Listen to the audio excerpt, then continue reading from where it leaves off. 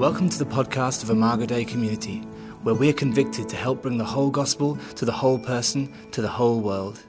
Join us in this Sunday service as we look to the scriptures, seeking to be transformed into the image of Christ. Thank you, Stan. Well, good morning, Imago Dei. My name is Josh Butler. I'm one of the pastors here, and this morning we are looking at hope. Is the Christmas story still relevant today? Can it still bring hope to our world? If you think about some of the dominant headlines from this year of 2016, we had Trump versus Clinton. We had Black Lives Matter versus Blue Lives Matter. We had the war in Syria and the growing refugee crisis, Orlando and terrorist shootings. We had the urban-rural divide and increasing poverty. And in the midst of this context, studies show that Americans are more pessimistic than ever about the future. Our hope is down. Right? Indeed, we can see this in one of the dominant genres of kind of movies and literature over the last decade has been that of the post-apocalyptic, right? The sense of envisioning the kind of aftermath of our society's imminent demise. Well, when that happens, when there's a sense that our societal hope seems to be gone, we can tend to retreat and turn inward. We tend to focus on our lives, our family, our tribe. How can we kind of get what we can and protect what we have? And often maybe then we will look to other persons as the people in whom we are going to find hope. So we can be like that deserted islander who sees that person coming and thinks, this is going to be the one who rescues me, this particular friendship, this romantic relationship. And then they come and we get to know them better and we realize that they were just as lost as we were. Right?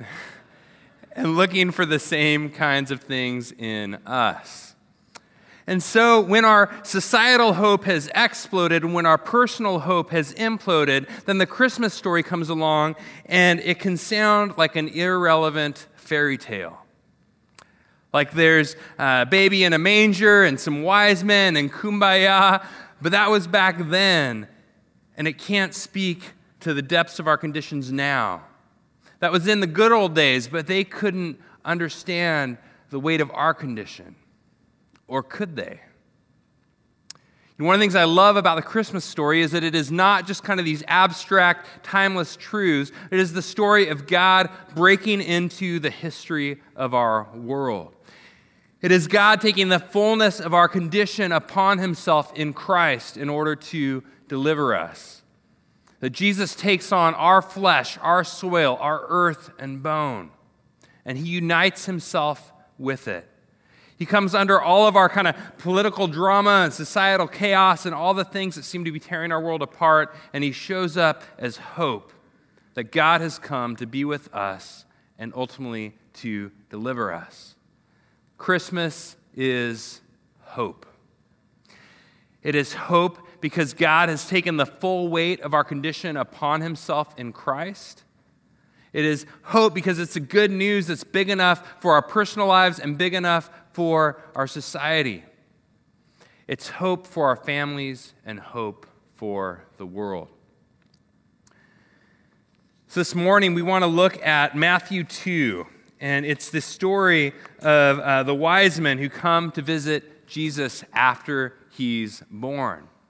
Now this is probably a familiar story to us, but I want to actually look today at some of the Old Testament passages. Matthew is quoting a ton of kind of Old Testament allusions and backdrops and quotations here. And so we want to see how Matthew uses this to depict Christ as our deliverance and our hope. So the story opens with the three wise men. It's often thought of as these three wise men, but it doesn't actually say that. It just says these magi who come to Jerusalem seeking out Christ the King. And we often think that it's three because they bring these three gifts, but scholars say they actually believe it was a wide throng. It was many people. It was these kings coming as representatives from the nations coming to bow down and worship Christ as King.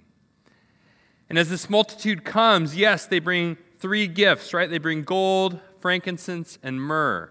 And what's going on with those? Well, gold was something that you would give a king, right? Frankincense was this incense that the priests would use in the temple before God.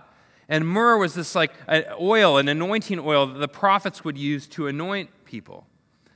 So there's a sense that Christ comes and they recognize him as prophet, priest, and king.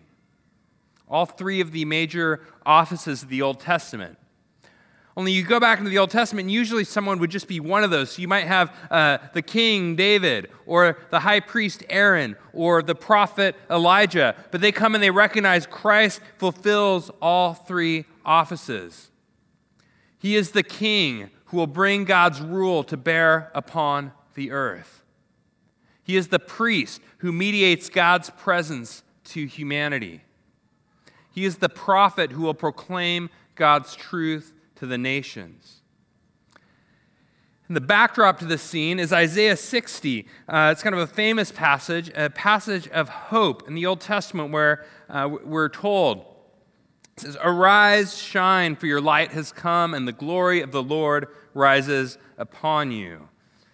Just like that star rising that the wise men kind of follow to Jesus. It says, "See, darkness covers the earth, and thick darkness is over the peoples." It recognizes our context. "But the Lord rises upon you, and his glory appears over you.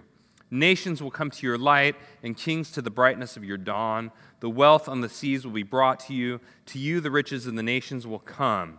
And as these kings of the nations will come," it says, "they will come bearing gold and frankincense and proclaiming the praise of the Lord." In Christ's arrival, he is the hope of the nations, the desire of creation. And these representatives come, and they have not lost hope. They have been looking out on the horizon, looking for their redemption to come. And they come, these outsiders streaming to the land to encounter Christ. And yet there are some insiders who are much closer to the action, closer to where Christ is born. And there are some who, even though they're more proximate to it, they feel threatened by it. It's a threat to them. And so we see that King Herod, we read, was disturbed. Jesus was a threat to Herod. Well, why is that? Well, you can imagine if you're king, if you're the ruler, and you've got like all these kings from the nations come, and they're going, "Hey, where's the king of the Jews? We want to worship him." And Herod's like, "Where's the king of the Jews?" Wait a second. I am the king of the Jews, right? So this is that there's a new king in town, and it upsets the current king, right? It poses a threat, the current king. Herod recognizes there is a conflict that Jesus brings with the present order of things. And that's an order that currently benefits him. And so he finds himself threatened. And he asks, well, where is this king to be born? Where is he supposed to be born? And he has quoted to him Micah 5. And Micah is this Old Testament passage that says, "But you, Bethlehem, though you are small among the clans of Judah," and you kind of hear that, and for us we think, "Oh, little town of Bethlehem," right? Like, oh, it's kind of this cute little town, this Bethlehem town.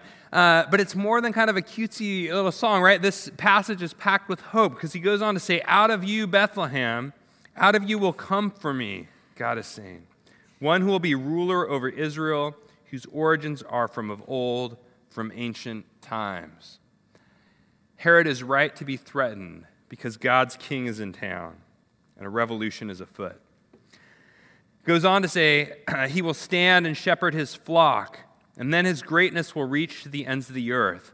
And it becomes a passage of deliverance, saying that he, this king, will deliver us from the Assyrians when they invade our land and march across our borders. Christ has come, and Herod feels threatened, and Herod responds, giving the order that all of the baby boys in Bethlehem under 2 years old are to be murdered, to be killed. And Herod was kind of known for this. In the ancient world, he was famous for being sort of this paranoid madman who would kind of kill anyone who he thought was a threat to his throne. And so he had killed a number of family members, one of his wives and a number of his kids. And he had put to death a large number of Jewish leaders who he saw as a threat to his power. So here he commands the killing of the innocents, right? These young children. And Joseph and Mary are warned, and so they take baby Jesus and they go into Egypt. And when we're hearing this, I think Matthew wants kind of our alarm bells to be ringing off and going, man, doesn't this sound familiar? Like there's this tyrant, and he is seeking to kill these Israelite babies because he feels threatened. And God rescues and delivers one of these babies into Egypt, who is going to become their deliverer. This is the story of the Exodus, one of the most famous stories of Israel's history. There's a sense that there is a new Exodus afoot. Jesus has come as their deliverer. And so Matthew quotes Hosea 11 here to talk about this. And this passage, God is saying to his people, when Israel was a child, I loved him, and out of Egypt I called my son. I led them with cords of human kindness, with ties of love. To them I was like one who lifts a little child to the cheek, and I bent down to feed them. Matthew's going, Jesus shows up, and this scripture is fulfilled. The scripture was one about way back when God came to deliver Israel, but there's a sense that now it's fulfilled because Jesus has entered into his people's captivity with them. He has entered into the fullness of their condition in order to be their deliverer. A new exodus is afoot. Only when Jesus, baby Jesus comes out of Egypt and comes back to his hometown eventually, he leaves one Egypt and he comes back to a new Egypt. There's a sense that Rome is the new Egypt. Caesar is the new Pharaoh. The promised land is under occupation. The Roman Empire is a new Egypt, murdering the children of God to protect its power. And so Matthew ends with a quote from Jeremiah 31, a passage of lament. It says, this is what the Lord says. In Jeremiah 31, it says, a voice is heard in Ramah, mourning and great weeping, Rachel weeping for her children and refusing to be comforted because they are no more. What's going on here? Well, Rachel was kind of like the great-great-great-great-great-grandmother of Israel, right? She was married to Jacob, who then became Israel, and so many of the tribes kind of came from her line. So Rachel is like their great-great-grandma for the people, right? And she was buried near Ramah. And Ramah was this place where when Israel was taken captive by Babylon and they came and invaded, they assembled all the captives at Ramah as they prepared them for deportation. You can almost think of it's like one of the train stops, right, where the Jews in Nazi Germany were gathered and heard it before they were carried off and deported into captivity. So there's this picture here where Rachel is like the great-great-grandmother in her grave, and she's weeping as she sees her children carried off into captivity. Only if you know Jeremiah 31, you know that the passage doesn't stop there. And Matthew knows the passage doesn't stop there. It is ultimately a passage of hope. Immediately after this, God tells Rachel, restrain your voice from weeping and your eyes from tears, for your work will be rewarded, declares the Lord. They will return from the land of the enemy. Your children will return to their own land. So God's going, get ready. I'm going to bring them back from captivity. And when he does, is once again they will say, the Lord bless you, you prosperous city, you sacred mountain. People will live together in Judah and all its towns, farmers and those who move about with their flocks. I will refresh the weary and satisfy the faint. Jesus comes to end the captivity. Jesus arrives as deliverance and hope. So what is going on here, I think, as Matthew is kind of quoting these passages, what all of them have to do with is deliverance from captivity. So the first one is about deliverance from Assyria. Second one, Hosea 11, is about deliverance from Egypt. The third one, Jeremiah, it's about deliverance from Babylon. It's drawing all these resonances. These were kind of the major powerhouses that oppressed the people of God. And he is saying Jesus has entered and arrived and come underneath our condition to be with us and ultimately to deliver us. And he opens this passage with the Magi, the wise men, the kings coming to recognize and worship Christ as King, as the hope of the nations, who is now on the scene, who has arrived. Because here's the thing about deliverance from captivity, right? If you're going to deliver someone from captivity, you first have to go behind enemy lines to be with them. Like you think of Saving Private Ryan, kind of the classic movie, right? And Private Ryan is trapped. He's behind enemy lines. He's a captive. He is a POW. And so Tom Hanks and his crew, the first thing they have to do is get behind enemy lines and go seek him out and find him to join him and be in union with him there, right? But their end game is not just to stay with him and hang out in the muck and the mud, right? Their end game is, once they've got him, is to deliver and pull him out from captivity. Similarly, in the incarnation, at the birth of Christ, Jesus is going behind enemy lines. He is entering the war zone of our world. He is coming underneath kind of the umbrella of sin that our world is under in order to join with us in union there. But his end game is not just to sit around and commiserate with us. His ultimate end game is to deliver us, to bring us out, that we could participate in his victory. So the point I kind of want us to focus on this morning is to go, in order to do this, in order to deliver us, Jesus becomes a refugee. Jesus becomes a refugee. What is a refugee? A refugee is someone who was displaced by war or violent conflict. And Jesus allows himself to be displaced, not only coming from heaven to the war zone of earth, but even then, once he gets here from the get-go, as a very baby, he must flee. His family must take him under political persecution. They must flee their homeland and go into Egypt. What does this mean for us today? Well, I like this quote by Ray Bakke, who puts it this way. He says, "As our cities swell with immigrants and migrants, I'm reminded that Jesus was born in a borrowed barn in Asia and became an African refugee in Egypt. So the Christmas story is about an international migrant. Furthermore, a whole village of baby boys died for Jesus before he had the opportunity to die for them on the cross. Surely this Jesus understands the pain of children who die for the sins of adults in our cities." Jesus became a refugee. The Christmas story is Christ coming to be with us in our condition, ultimately as our hope and our deliverer. Well, one of the ways that we have sought to live into this story, to let the reality of the Christmas story and the gospel shape us as a people, is to welcome refugees who are coming here to Portland. Recognizing that Jesus invites us to join refugees, and what better way to celebrate the Christmas story than to welcome and embrace those who are fleeing persecution and coming here to our home. And so we have sought to be a part of this as a way of embracing with the love of Christ the vulnerable who come here to Portland. We are currently facing the worst refugee crisis since World War II.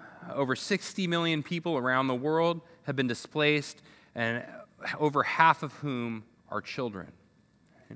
And many are coming to Portland, and so our desire has been to embrace them with the love of Christ and to help welcome them and craft a new life here and turn kind of this house into a home. And one of the ways we've been doing that is we are part of the Refugee Care Collective. This is a collective of churches across Portland that are striving to work together to kind of learn best practices and go, how can we as the body of Christ do this well, welcoming and embracing refugees? The motto, as you can kind of see here on the website, is seeing refugees successfully transition from their crisis-centric reality to a thriving new life in Portland. I have to say, this year you guys have just blown it out of the water. We've been able to do just some phenomenal stuff. You guys have organized and rallied 25 teams of, we started kind of last Advent, and over this year, you guys have mobilized like 25 teams of 4 to 8 people who have welcomed and embraced and kind of walked with the family for those first 6 to 8 months as they're kind of learning how to live and thrive here in Portland. You guys pulled together over 200 restart kits. These kits were owning like one room in a home, so maybe the bathroom or the kitchen or the living room, and going, how can we prepare the decorations that we could help them turn their house into a home? Some of you have been involved beginning to teach English as a second language, ESL classes. Adam Cole and his group from Outgrowing Hunger have been involved helping start community gardens in some of the apartment complexes that are predominantly with refugees. Some of you have been helping to dream of how can we help find and create jobs. And together with the other churches, we were able to collectively rally a $50,000 city gift that went to Lutheran Community Services. They are the top resettlement agency in town because they do the most, had over 60% of resettlement here in Portland. So we were able to help support them with an emergency care fund for some of the most pressing issues that currently families were facing. And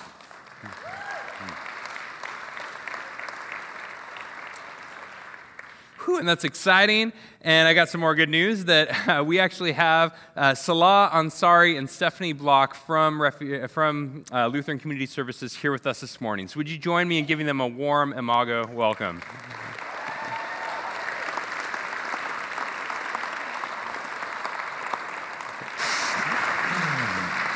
All right, well, thank you guys so much for being here with us, and thanks for the amazing work you do. So Stephanie and Salah, Stephanie, I'm curious, we kind of see the numbers up here, but can you maybe talk a little bit about what's kind of the impact that's had? Maybe put a little more flesh on the bones, so to speak. What does that represent? Sure. Well, first of all, thanks to Imago Dei, because through your participation in Refugee Care Collective, you've probably been the single biggest blessing to our program in the last year. It's been amazing, the support you've provided. And those are the ways that you've done it. And we'll start with the mentor teams. The mentor teams, as Josh suggested, are assigned to a specific refugee family. And the agency, the resettlement agency, the services that we provide are the ones that are funded by the federal government, and they're very time limited, and they're very much skewed towards new arrivals because we have new arrivals coming all the time. And so what we try to do is set the refugee families up as best as they can, as quickly as possible, so that they can be successful. But obviously these families are very challenged, and it takes a lot, and it takes a lot of attention and a lot of effort. So the mentor teams, they work side by side with us, and they help us do what we need to get done with the refugee program itself, providing the refugees access to services and that kind of thing. But they also then are able to sort of stick with them beyond the time that we can work with them to help them assimilate in a more meaningful way. So companionship, friendship, showing them where a park is, getting ice cream, all those kinds of things that make the family enjoy being here because it's such an overwhelming transition. So that's really key. The Restart kits are super important because we as an agency are required to find housing for refugee families when they arrive, and then we outfit the housing as best as we can with donated stuff. And the donated, we were always struggling to help families get set up as quickly as possible with anymore. Now the families are provided with everything they need to set their house up right away, families, and it really relieves a lot of stress because they know they have what they need to cook. That is a huge stress reliever and very, very important. So those have been ongoing, and that is primarily in housing. Refugees, they suffer to this housing market, and they can't afford their rent from the time that they get here. So the problem, too, is with this housing market that the cash is $200 and $500 less than what their rent is, and we strive to find the most with assimilation and that early transition. So what we use the gift for, and specifically, is for rent subsidies. So we are able early on to help home, and that relieves a lot of stress and keeps their home. So truly, with that homes while they're trying to rebuild their home. So truly. Yeah, I could imagine some of us might be under the impression that, it's like this big agency with child welfare. I think we just seen again and again where the agency itself is often, underfunded job with a shoestring. And so being able to rally around to provide some of the relational, how to use the bank or the public transport or the grocery store, those $1,000 city gift, we've just seen Portland rent going through the roof. You're still, living off of what would have been expected years ago. And spend the first few months learning English and getting acclimated. I think you said it usually takes about 6 to 8 months for folks. We do have a partner organization that provides job coaching and employment assistance. Overwhelming thing, a lot of the refugee families, they don't speak English. Many of them have languished in refugee camps. You find them jobs, but that's another challenge. And then if they're stressed out about all of that's so much harder. So the fact that we have those things in place with the community support. That $50,000 over doubled all the year-end giving last year. Otherwise, can we say welcome and embrace and be here for you. Well, Salah, you as well, so from Afghanistan and just your own experience. And I'm curious, now as you're working with families on things that are going through the life of a family as they come here for the first time. First of all, thank you so much. We participated in the first service. And despite the desperation and the need that refugees do have, and that's who we are as a nation here, immigrants and refugees, that refugees come here and rely on resources. Years back, I left Afghanistan in 1978, and I found myself to leave the country and come, well, believe it or not, my entire family, my mother's siblings, and I was able to bring to Portland. And I remember, and my youngest brother, who was a teenager at the time, said, what's going to happen to us?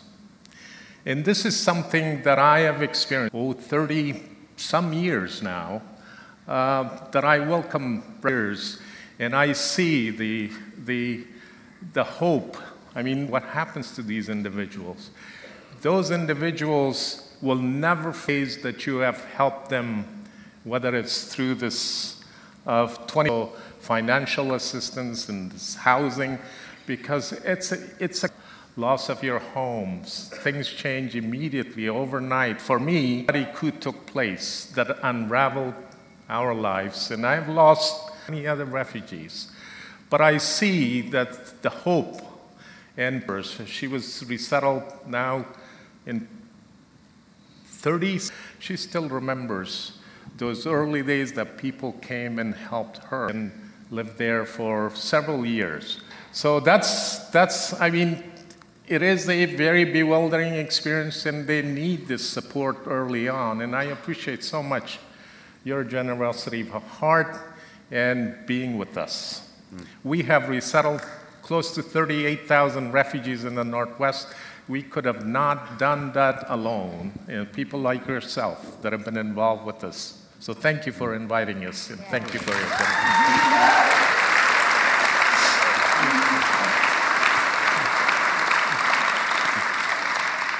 Well, thank you. And I know in our culture today there has been some cultural debate. I think concerns are going, well, is this safe? Are we kind of empowering terrorism or things of that nature? And just to address that really quick, going, man, if you are a terrorist and you decide to enter through our refugee process, which is like 18 to 24-month process with biometric scanning and background checks and all that deal, like you are the stupidest terrorist on the face of the planet.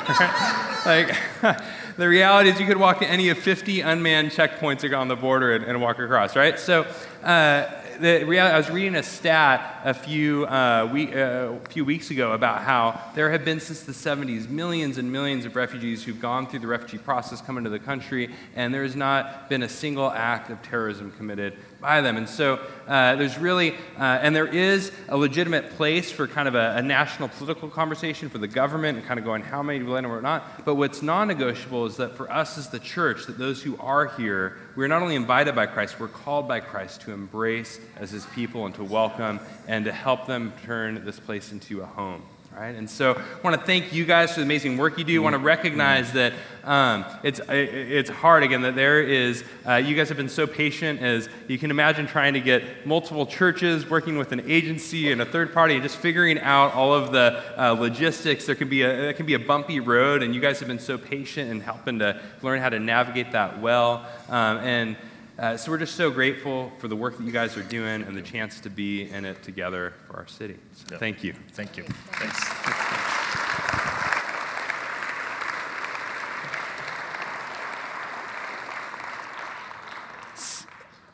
So this year for Advent Conspiracy, 75% of our offering is going to go globally to clean water, like we talked about. The other 25% will go locally to refugee care and to our missional grants, kind of helping start up new ministries this year. So that's going to be December 18th where we receive that offering. All right, well, and they're going to be up here afterwards. If you want to come up and ask questions, talk to them. They'll be here for a while afterwards. Okay, so we have seen that Jesus became a refugee, and we have seen that Jesus invites us to join refugees. The final thing I want to look at here is briefly how Jesus speaks to us as refugees. And I know that can sound a little weird. Like I don't necessarily want to equate, like pretend that what we're going through is quite the same, is equivalent to some of the disaster and the trauma that some of these families are going through. But there's this reality that we are far from home, that God's kingdom has not yet fully come on earth as it is in heaven. And for many of us, in the weight of our kind of fallen world, we can feel displaced. I love 1 Peter. He speaks of us as followers of Jesus as being foreigners and exiles in kind of the war zone of our world. He talks about the church as being she who is in Babylon, in captivity. And so there's this recognition that the world is not yet the way it's supposed to be, that Christ has come in union with us, and yet we are still waiting the fullness of our deliverance. So I want to ask this morning as we kind of close up here, as we land the plane, where do you feel displaced? Where do you find yourself feeling displaced, seeking refuge from kind of the fallout of our world? It could be that broken relationship that has torn your soul open. Or it could be that financial weight that feels so overwhelming at times it keeps you up at night. Or it could be that history of abuse that you're processing and working through that sometimes just feels so significant, like you're going to drown. Well, Jesus has entered in order to be close to you, to be with you, to be bound in union with you.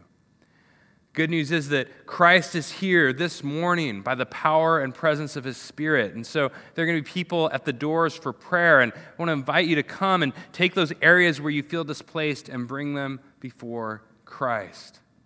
That we can bring the fullness of who we are before the fullness of who He is.